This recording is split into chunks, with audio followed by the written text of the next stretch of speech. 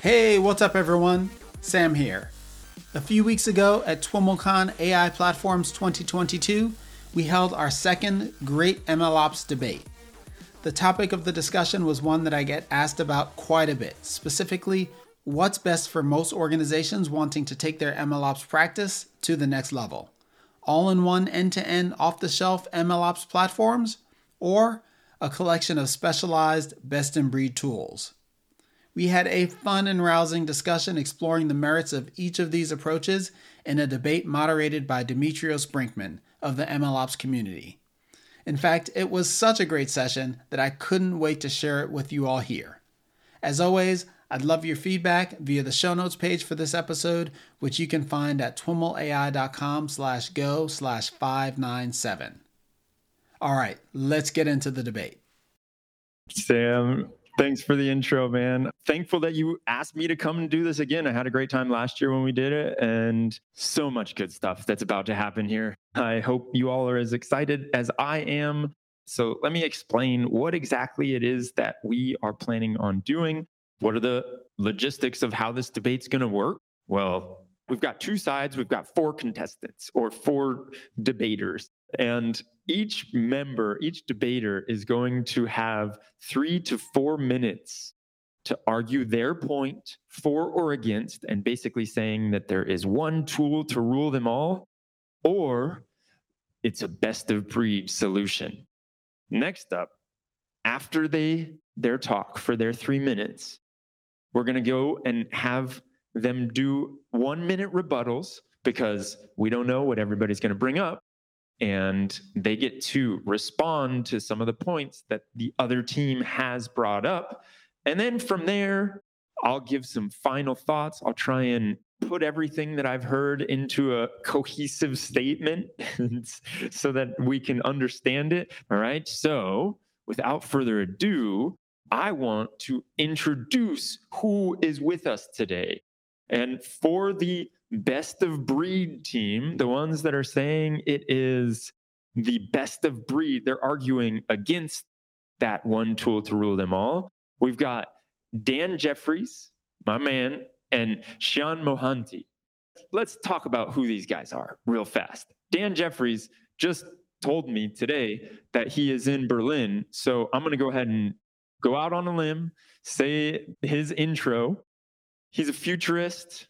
He's also the managing director and kind of the brainchild behind the AI Infrastructure Alliance. Awesome. If you have not seen that, definitely go check it out. And now he's the CIO of Stability AI. You know, you may have heard of a little thing called Stable Diffusion. And last but not least, the dude is a nomad. Every time I talk to him, he's in a different place. It makes me quite jealous. Anyway, and we've got Shyam, who is the CEO and co-founder of Watchful, a company that automates the process of creating labeled training data. Very useful stuff that we all know that we need. He's got decades of experience leading data engineering teams at companies like Facebook. That is a company you've probably heard of. And what he did while he was there was he served as the lead for the stream processing team responsible for processing 100% of the ad metrics data for all of Facebook products. If anyone has dove into the streaming ecosystem, you know what a feat that is right there. All right. So that is our best of breed team right there. Good luck, fellas. We'll see you in just a second. Next up, I wanted to introduce the one tool to rule them all team. Now, on this team, we've got Noah Giff and we've got Bindu Reddy. Noah Giff, what's up, Bindu? I cannot say enough things about Mr. Noah. I had the pleasure of meeting Noah in person in Portugal. He gave a talk at our MLOps community local meetups. That was incredible. He's also given various talks on our MLOps community virtual meetups. And as I mentioned before, he wrote the book Practical MLOps. You can find all kinds of his material on Pragmatic AI YouTube channel. He's got so much good material on there. I encourage anyone to go check it out. He's also teaching MLOps courses. I think it might be the first MLOps course I've ever heard of being taught at a university. So just good on you, Noah, for doing that. And now Bindu is the CEO and co-founder of Abacus AI. Before Abacus, she was the general manager for AI verticals at AWS. She created Amazon personalization and Amazon forecasting. And prior to that, she was the co-founder of Post Intelligence, a deep learning company for social media influencers, which was ultimately acquired by Uber. And prior to that, she was at Google. So we've got quite the lineup here. This is some top-notch stuff. I'm excited to hear what you all got to say. I'm going to keep Noah on the screen because, Noah, I'm going to ask you to argue your point first. You ready for this, man? Sure, let's go for it. All right. I'm going to throw 3 minutes on the clock. All right, Noah, I'm giving it to you, man. All right. So a little bit about my background. I worked in the Bay Area for startups, enterprise companies. And so I have experience both in managing teams of people, managing companies, and then also doing the work myself. And one thing I really realized was that the building bespoke solutions or picking risky technology is actually not a good strategy if you're running a company or running a team. As an individual, it actually feels great because you're actually getting more and more power. So that's really the scope of what I'm going to discuss in these 5 key points. So the first thing I'll mention is that one of the more surprising things about the startup industry is that people are still entering them because they're extremely risky. And if you look at startups, I think the latest stats I found were that 1 out of 50 startup founders employ anyone other than the founder after 10 years. And if you think about that from an expected value position, right, you take the probability times the outcome. Most startup employees, their expected value is like 2,000 versus a regular company, it's maybe 250,000. So these are really risky companies. And similarly, you can think of technology as a proxy for that. And so I think you should be very careful about taking a risk just because it sounds fun. The second is this concept of Knightian risk, which is a lack of any quantifiable knowledge about a possible occurrence. We don't know all of the details about what's going to happen with machine learning in the future. For example, are people going to go to jail if they made bad recommendation engines, or is there going to be systematic bias that destroys society? There's some real interesting problems here. And the more aligned you are with mainstream technology vendors, I think you're reducing your Knightian risk. Third is hiring and maintenance are way, way easier if you take the biggest market share, right? So if you look about trained talent, you're going to get a bigger share of talent from the biggest companies. If you look at training material, they're going to have a wider variety of training materials. It's going to be easier to get your staff on board. Certifications, you can get people in your company certified. And then finally, you can call someone up on the phone after your star engineer leaves and actually get enterprise support to actually help fill in that role. So really, continuity is a huge issue with a platform. And then the other one, as I mentioned before, is that if you're an individual, and I guess I am right now independent for the most part, you have a lot of power if you pick very exotic solutions, because if you leave, your company is in big trouble. On the flip side, if you're an employer and you want to have kind of uniformity and have consistent results, you want to pick things where there isn't a key employee that's going to have the hit by the bus problem, where if they leave the company or get hit by a bus, all of a sudden your company fails. The last thing I'll mention is that we actually have a lot of data around what's a good platform strategy. In fact, the business author, Jim Collins, mentioned in Good to Great that technology accelerates existing advantages in all of his analysis of the best companies in the world. It doesn't create them. And so I think it's a mistake to think that you, in a kind of single individual role, are going to heroically solve everything by creating this best of breed scenario, when really you should pick boring solutions and accelerate the existing technology advantage. All right, that's my pitch. Ooh, coming out the gates hot there. I like it. I'm not going to take any sides as to not bias this audience, but that was strong. All right, we've got somebody else that is going to argue the other side of this. Let's see. Cheyenne, where you at, man? Where you at? Paging Cheyenne to the stage. Here I am. You ready? You ready to I'm ready. rebuttal and give your Put me in, coach. yeah 3 minutes on the clock? Here we go. All right. So I think that was a fair argument for kind of like end-to-end platforms. Let me give like a counter argument. First of all, kind of just to set the stage, best in breed products or best of breed products tend to sort of push technological innovation forward. That's where a lot of technological innovation typically originates. End-to-end platforms tend to be slow innovating and often not fully encompassing. We have to recognize the fact that real world machine learning problems are super diverse, and it's very likely that you'll run into a shape of problem that doesn't quite fit with an existing end-to-end provider perfectly. It might be able to do 75 to 80% of what you want it to do, but the remaining 20%, you're kind of out of luck, and that sucks. Now, on the other hand, with best of breed products, you're able to sort of like incrementally build up your internal systems. And as a result, you're able to sort of de-risk the overall system as a whole. So namely, you can start small, like buy maybe 1-2 small products that can kind of fit together like Lego blocks. And as your use cases expand, you can also expand your technology stack and sort of like incrementally build it up. Now, by combining several of these best of breed products, you're able to really like tailor design a system for your organization and for your needs.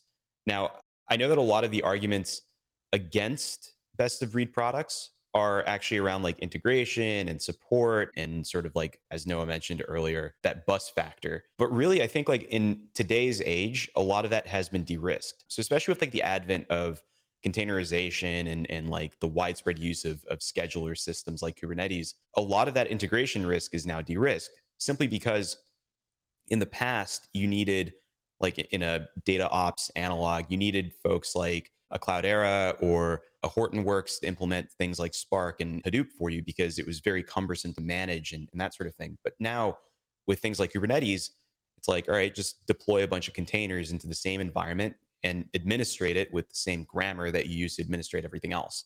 So in that way, there's very little integration risk because generally speaking, most companies now are moving towards kind of a containerized future. So you can use the same sort of logical constructs and the same systems to administrate all of your platforms. And finally, like one last point, and I kind of touched on it just now, is we have prior art for this. There's nothing to indicate that the data science world, machine learning world is going to trend towards an end-to-end, like winner takes all solution, simply because most other industries haven't done that either. So if you take a look at most companies, you see installations for individual pieces like Salesforce, Dropbox, Slack, Zoom, Jira, and so on. There's nothing indicating that data science or machine learning as a whole is going to be any different. So that's sort of my overall take. History points to the fact that best of breed solutions tend to win because they fit best for the problems that you have. Ooh, okay. I see you. I like it. So now we've got a little intermission because the results from the poll are in. Let's see what we got. Can we bring those up onto the screen? Oh my God. The results for this are very strong. Very strong. We've got best of breed that is showing up with a huge lead. Gigantic lead. Okay. So Bindu, no pressure, but this is kind of all on you to bring us home. All right, then. I'm going to leave it up to you. You got 3 minutes. Let's put it on the clock. Hi, everyone. My name is Bindu Reddy, CEO co-founder of Abacus AI, which is an end-to-end MLOps platform. So I'd like to reframe this slightly. Obviously, there's never going to be one tool which rules all parts of AI. That's impossible to do. But end-to-end MLOps platforms make sense in the enterprise AI cases for common enterprise AI use cases, right? If you are building an autonomous AI driving company or a robotics company, hell no, don't use an end-to-end MLOps platform. I mean, go build your own platform because it makes sense in that context. But if you're a Nike or a GM or a Macy's, then of course you should use an end-to-end MLOps platform. Here's why. Without data, machine learning is useless for common enterprise use cases like, say, forecasting, personalization, text labeling, and so on. So data and models are very intertwined with each other. And more importantly, if you build something and you don't know what data sets went into that model, or you don't know what caused the drift, then you're not going to be able to do kind of model CI/CD. So for common, simple enterprise use cases, it does actually make sense to have a tool which actually strings together all parts of the ML lifecycle. So you can actually see what data you used, what features you used, how the model was built, why something is drifting, and how to fix it. Imagine if you had a feature store from one vendor, drift from another vendor. And let's say there was a model drifting. You wouldn't even know how to exactly fix it without a lot of kind of communicating between the two vendors. So for simple applications, end-to-end helps you actually debug your models easily, get to production easily, and quickly go to multiple different models at scale. Now, Sayan mentioned that there is no kind of prior art to this. I actually strongly disagree. Amazon, Google, Microsoft all believe in end-to-end MLOps platforms. SageMaker has the biggest market today. 99% of all enterprise AI today is an end-to-end platform. Again, we're not talking about some esoteric thing that NVIDIA might be building, or we're not talking about what Cruise is doing. We're talking about standard enterprise AI and data science. And it makes a lot of sense to kind of build this in a way where you can see the beginning and the end of a particular problem. Classic problem would be churn. If you don't really know what features go into your churn model, or if that's sitting in a different vendor, it's going to be very difficult for you to interface between these different systems. And have you been in an enterprise? Do you know how long it takes to actually get a best of breed or any tool going? Now imagine getting 10 tools going. Now imagine getting those 10 tools to actually integrate with each other. Good luck with that. The other case that Sayan made was, Salesforce, Dropbox are all individual platforms. Exactly. And therefore, this is one too. There are a few use cases for end-to-end MLOps to make sense. And they are today in production, working in a large number of enterprises. So the market is already saying that. The second piece of this is, what do companies take, for example, someone like Macy's or someone like Nike? What is their end goal going to look like? I strongly believe that the end goal is going to be a hybrid, where one is they're going to build models on their own based on their first-party data. It's going to be an MLOps-like platform. And by the way, the same MLOps-like platform exists today in Google, it exists today in Netflix, exists today in Amazon, Uber, everywhere. They all believe in end-to-end platforms. They haven't bought best of breed. Facebook, for example, just released something called Looper. Uber obviously had Michelangelo for a long time. So, and the end game is going to be an end-to-end MLOps platform for their first-party data, but also APIs. I really like what OpenAI is doing. I think to some extent, Stability will do that too. What Hugging Face is doing is great. So it's going to be a mix of these. We're going to use APIs, and we're going to get results for certain tasks, simple tasks. We're also going to have an end-to-end MLOps platform for first-party data. That's how I see the future of enterprise AI. And finally, to the point of advanced applications, you see Figma. Figma is a very good, in-depth, advanced application. It has a lot of depth as well as breadth. So I think there's a false dichotomy here of saying it should be either deep or wide. I completely disagree. Figma actually got sold to Adobe for $20 billion. It's one of the best apps. It has both depth and width. We're in 2023. We can get both done. In fact, not only the cloud vendors, I would like to think we, Abacus AI, are the best of breed end-to-end MLOps platform. Thank you. Oof, we got one more full debater. The master debater is coming up right now. Dan, where you at? You're laying it on thick, man. Now I got to deliver here. So Dan, it's on you, man. I'm going to bring it home here. Look, so the answer to this is pretty simple. You can't have an end-to-end platform because it doesn't actually exist. It only exists in the mind of marketers in hype cycles. So, that's the main problem. For instance, you may desire it to exist. You may want it to exist. You may believe that it exists, but there's a delta between reality and what we think about it. And you're free to believe whatever you want. You could believe that gravity doesn't exist. But if you go up to a 100-story window and jump out of it, you'll find out that gravity has an undefeated record, right? So I tend to look at things from a practical reality standpoint. And the fact is, when you think about the classic diffusion of innovation curve, where you have the invention and the early adopters and the early majority and the late majority and the laggards, we're still very much in the early adopter phase. And so many of these tools are immature. And even the ones that are starting to develop, which we've seen in the AI Infrastructure Alliance report, where we surveyed over 300 different companies, there's different levels of maturity. When you think about all of the things that an MLOps platform has to do well, from ingesting the data, cleaning it, data versioning, provenance, lineage, experimentation, training, distributed training, deployment, inference, monitoring, management, it's just impossible for any product at this stage, despite the marketing hype, to actually be fantastic at all of those things. Now, it is feasible if you have a very limited use case. If all you're doing is churn prediction and basic analytics, then you're probably fine, with a single solution. If you've got a single data scientist with a laptop trying to figure out your first ML problem, yeah, sure, one solution's going to do it. But if you've got hundreds or thousands and they're all working together, it simply doesn't exist. There's no platform on the planet that can do tremendous distributed training like we do at Stability or OpenAI. That can also do deployment and inferencing at scale, that has tremendous monitoring and management capabilities, plus a beautiful experimentation engine. It just doesn't exist. And if you look at something like some of the tools that we talked about, earlier in my illustrious panel stars, think about something like SageMaker. When we looked at SageMaker, the AI Infrastructure Alliance, 90% of its use cases are structured data.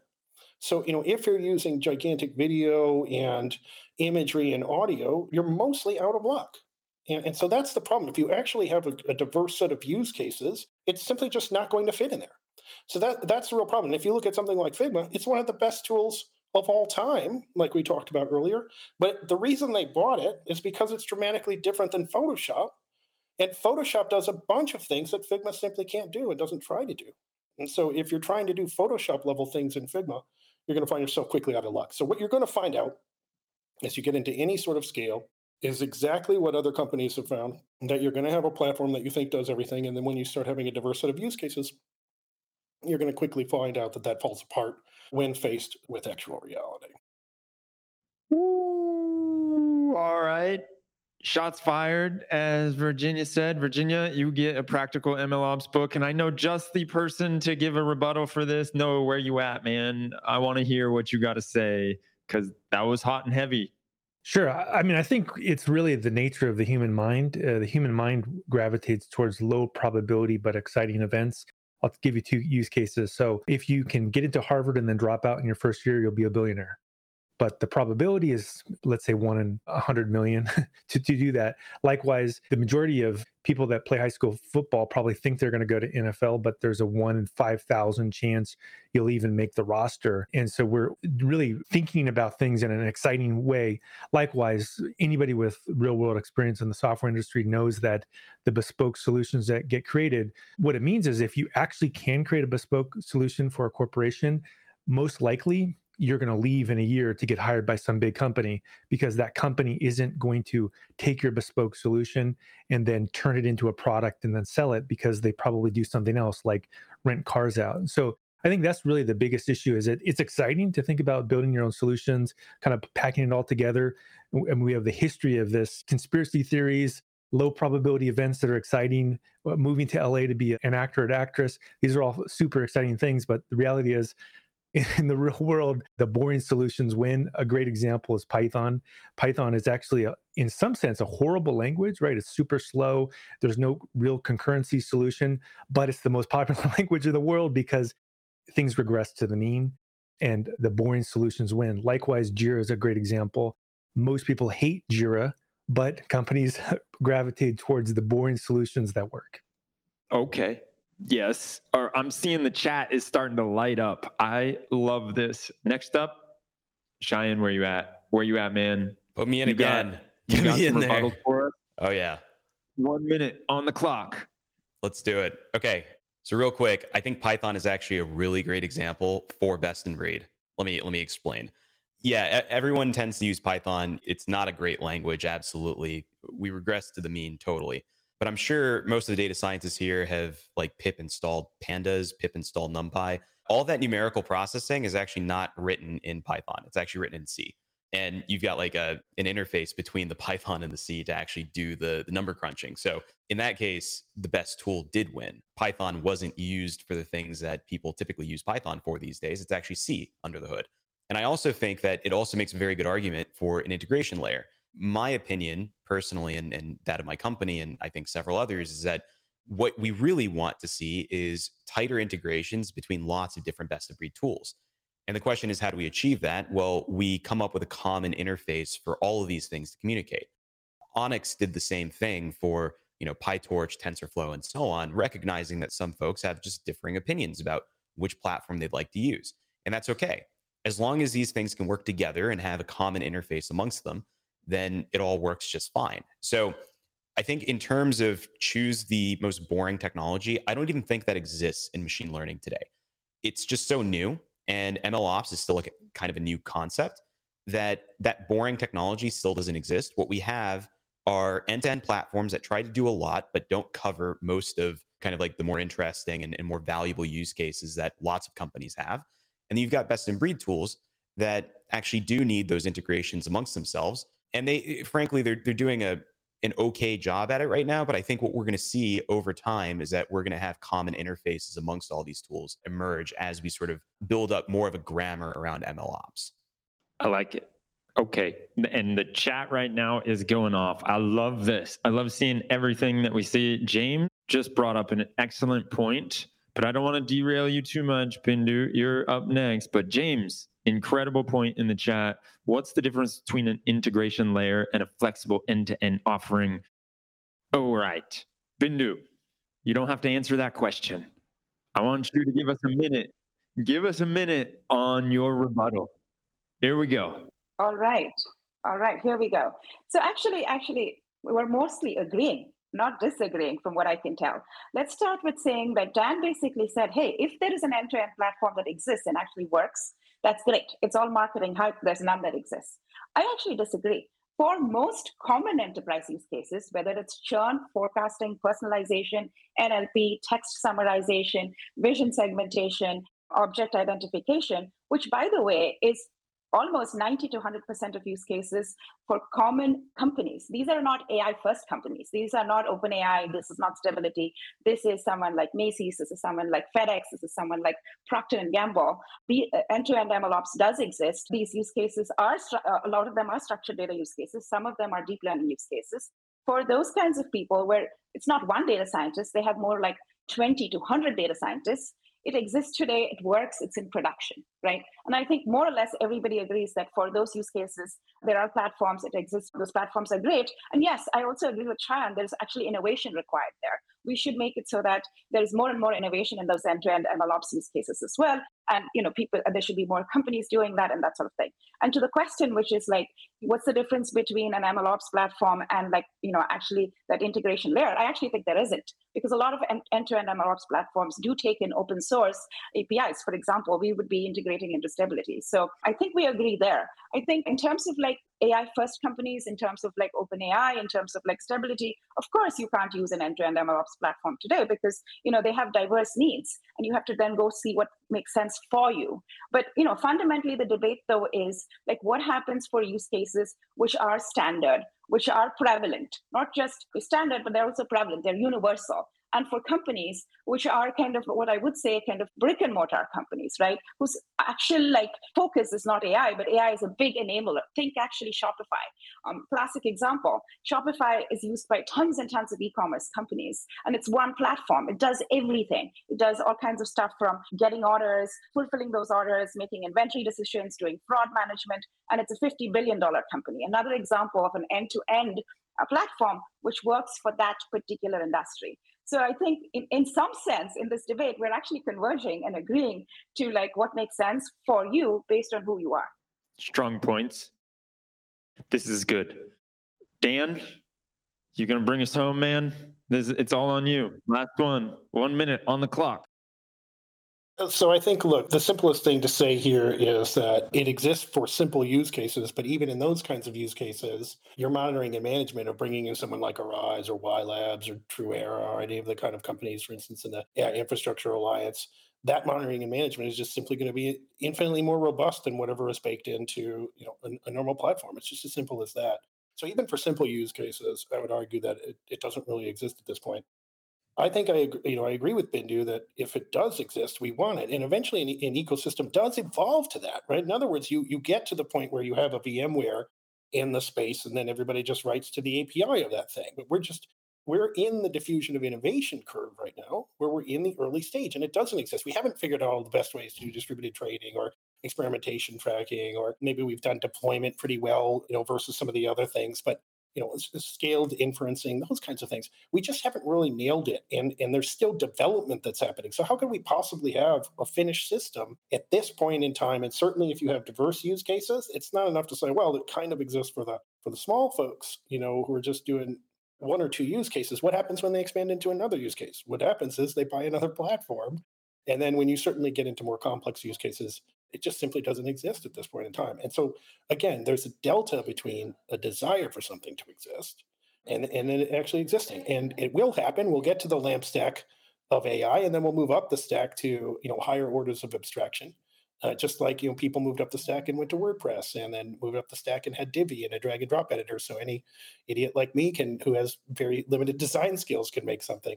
And we're just not even at that WordPress level of abstraction yet, and where we've standardized on kind of the best ways to do things, because the best ways are still developing. Beautiful. That is it for the debaters. We're going to bring them all on to the stage right now, and we're going to get the questions and all of these chat things that we've got happening. But maybe before we do, well, no. We're going to throw the poll up right now again while we're talking about the different chat questions that are happening. So I saw Noah was being kind of funny in the chat. Noah, what were you mentioning there? Hell is hiring? Well, I mean, I don't know how many people have managed companies. I think a few of you have the life cycle of a company that is on its success, and then it goes on its way down.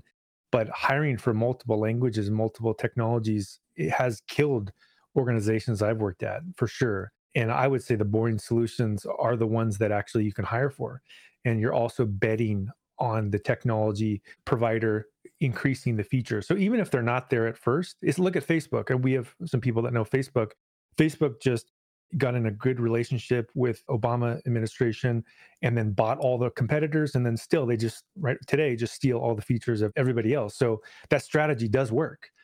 So that's basically what I'm saying, is that the boring solution where the platform buys up all the competitors is a pretty well-known solution.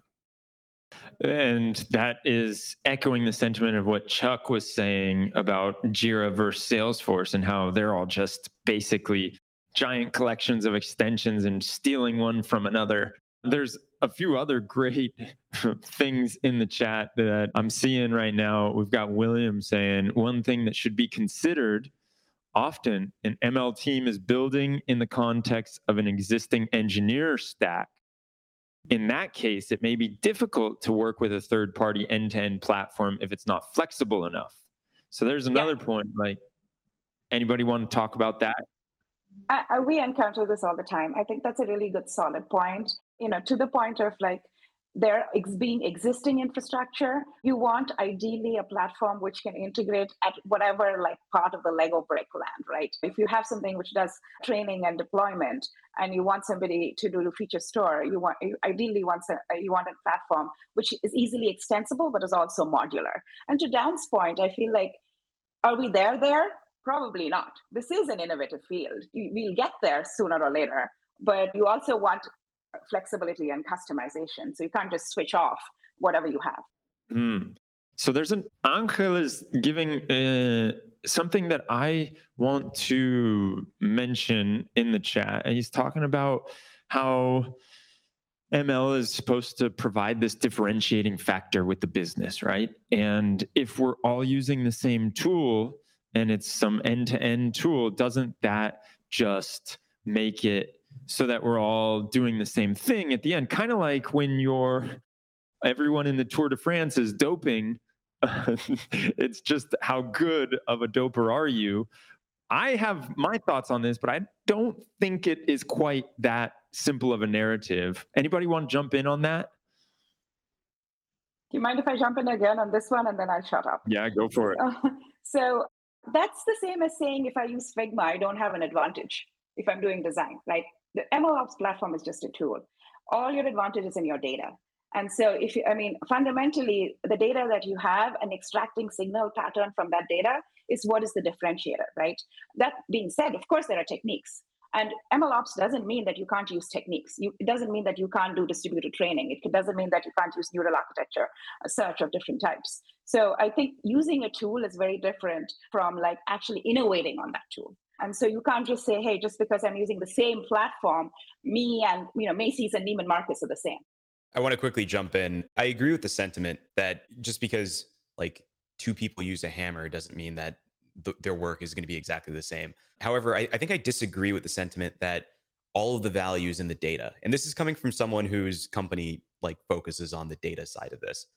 The data is like naturally very, very important, but also is the treatment of that data and the way you're able to apply techniques. I agree. Sorry. Right? I mean, I agree. Techniques are important too. Yeah. Absolutely. So I guess the point I'm trying to make is that if you're bounded by like a solution, if you're bounded by a platform that has a ceiling to the types of techniques that you can apply to your data, then that's like fundamentally problematic, That's terrible. So. Yeah. Kas is asking, what are the boring off-the-shelf tools that people like and are using? Maybe there's a top 3 or top 5 list, and it maybe doesn't have to be in just ML. Who's got it, Dan or Noah? I hear you. Well, I would just say it's just look at the data, right? I mean, look at the top vendors of cloud computing, and whatever your company is currently using, just pick what they have. If it's AWS, you're already on AWS, pick SageMaker. If you're on Azure, pick Databricks or pick Azure ML Studio. If you're on Google, pick Vertex AI. I mean, that may not be the exciting answer that people want to know, but that's going to be a pretty safe strategy. That it's funny that you mentioned that, because I just talked to the SageMaker team about stability, where we have a 4,000 node A100 cluster, and unfortunately, SageMaker won't work for what we're doing. In other words, their thing is primarily structured data, and it can't handle any of the image, audio, and video that we're handling. And in fact, we're even talking to the team on the back end, is quite wonderful, that has a whole series of unreleased scripts and monitoring and management systems that they use for supercomputing clusters, where they basically have kind of automations for when like the chips start to die down or need to be rebooted and those kinds of things.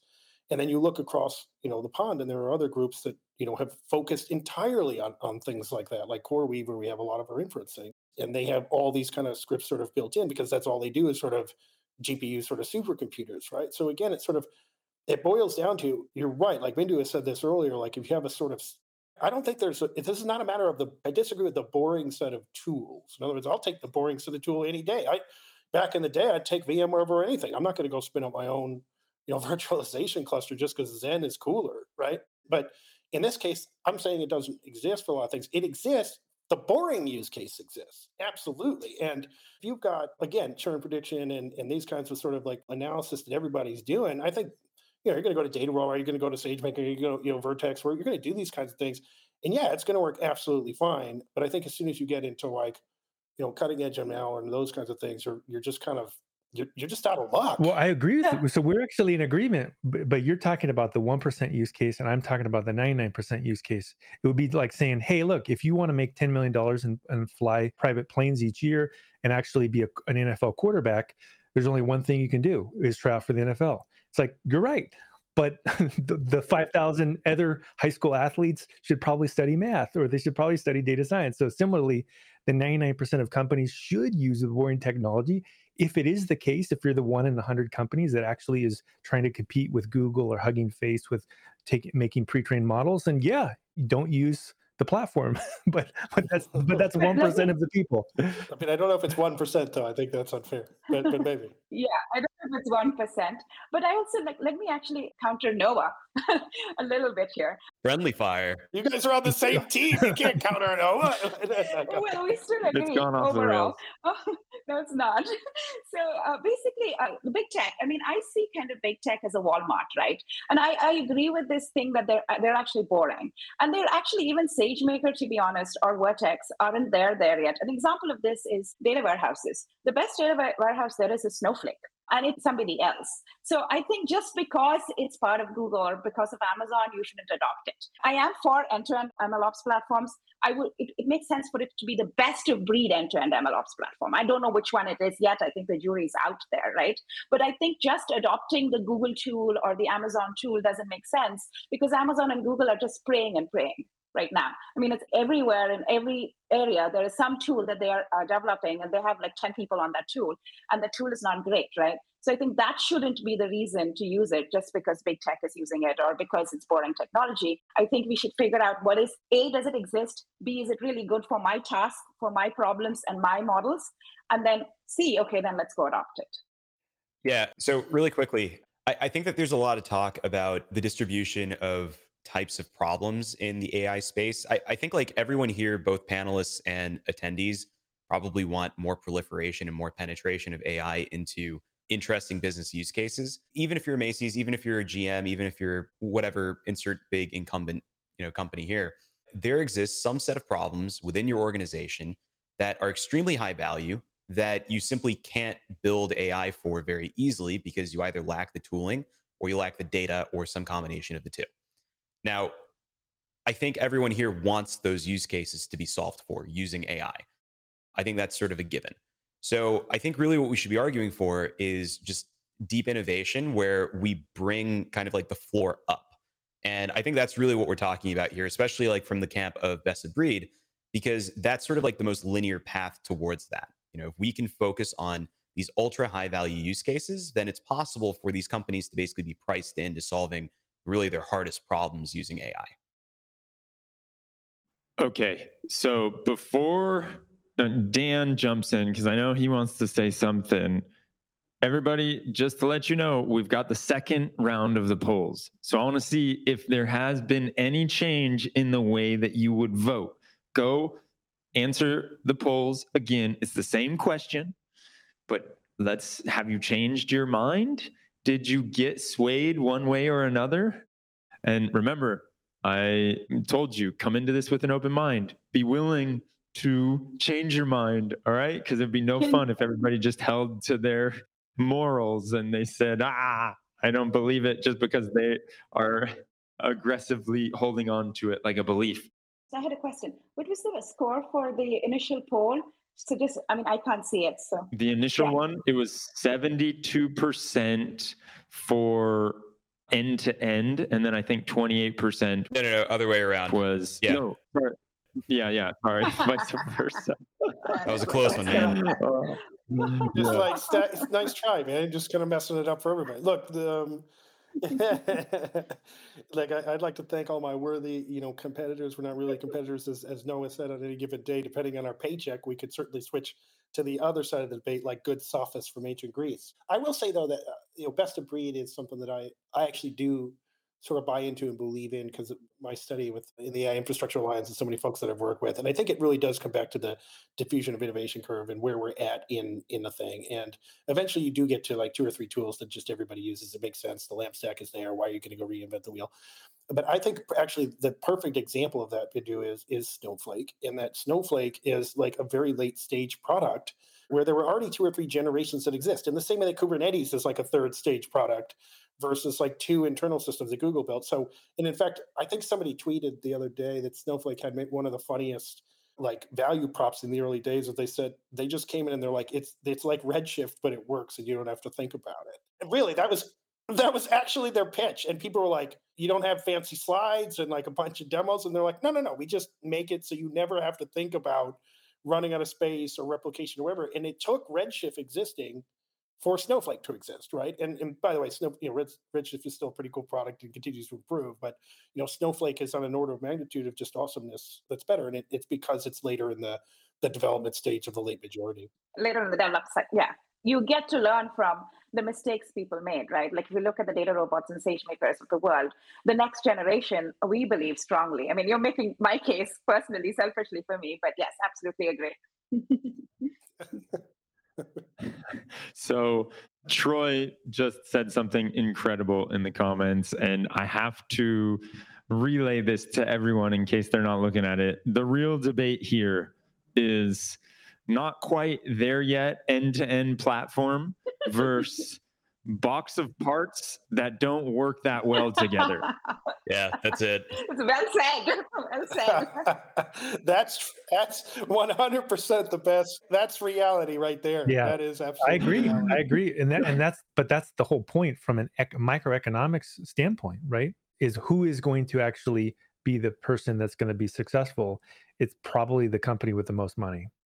Oof. It is depressing, but it's just Oof. It's depressing.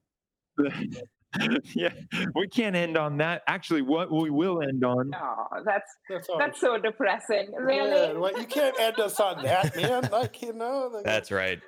how about the best meritocracy and the best people? No, I think we want the company with the most amount of innovation. Let's go with what Shahan said. Innovation, I think, is key.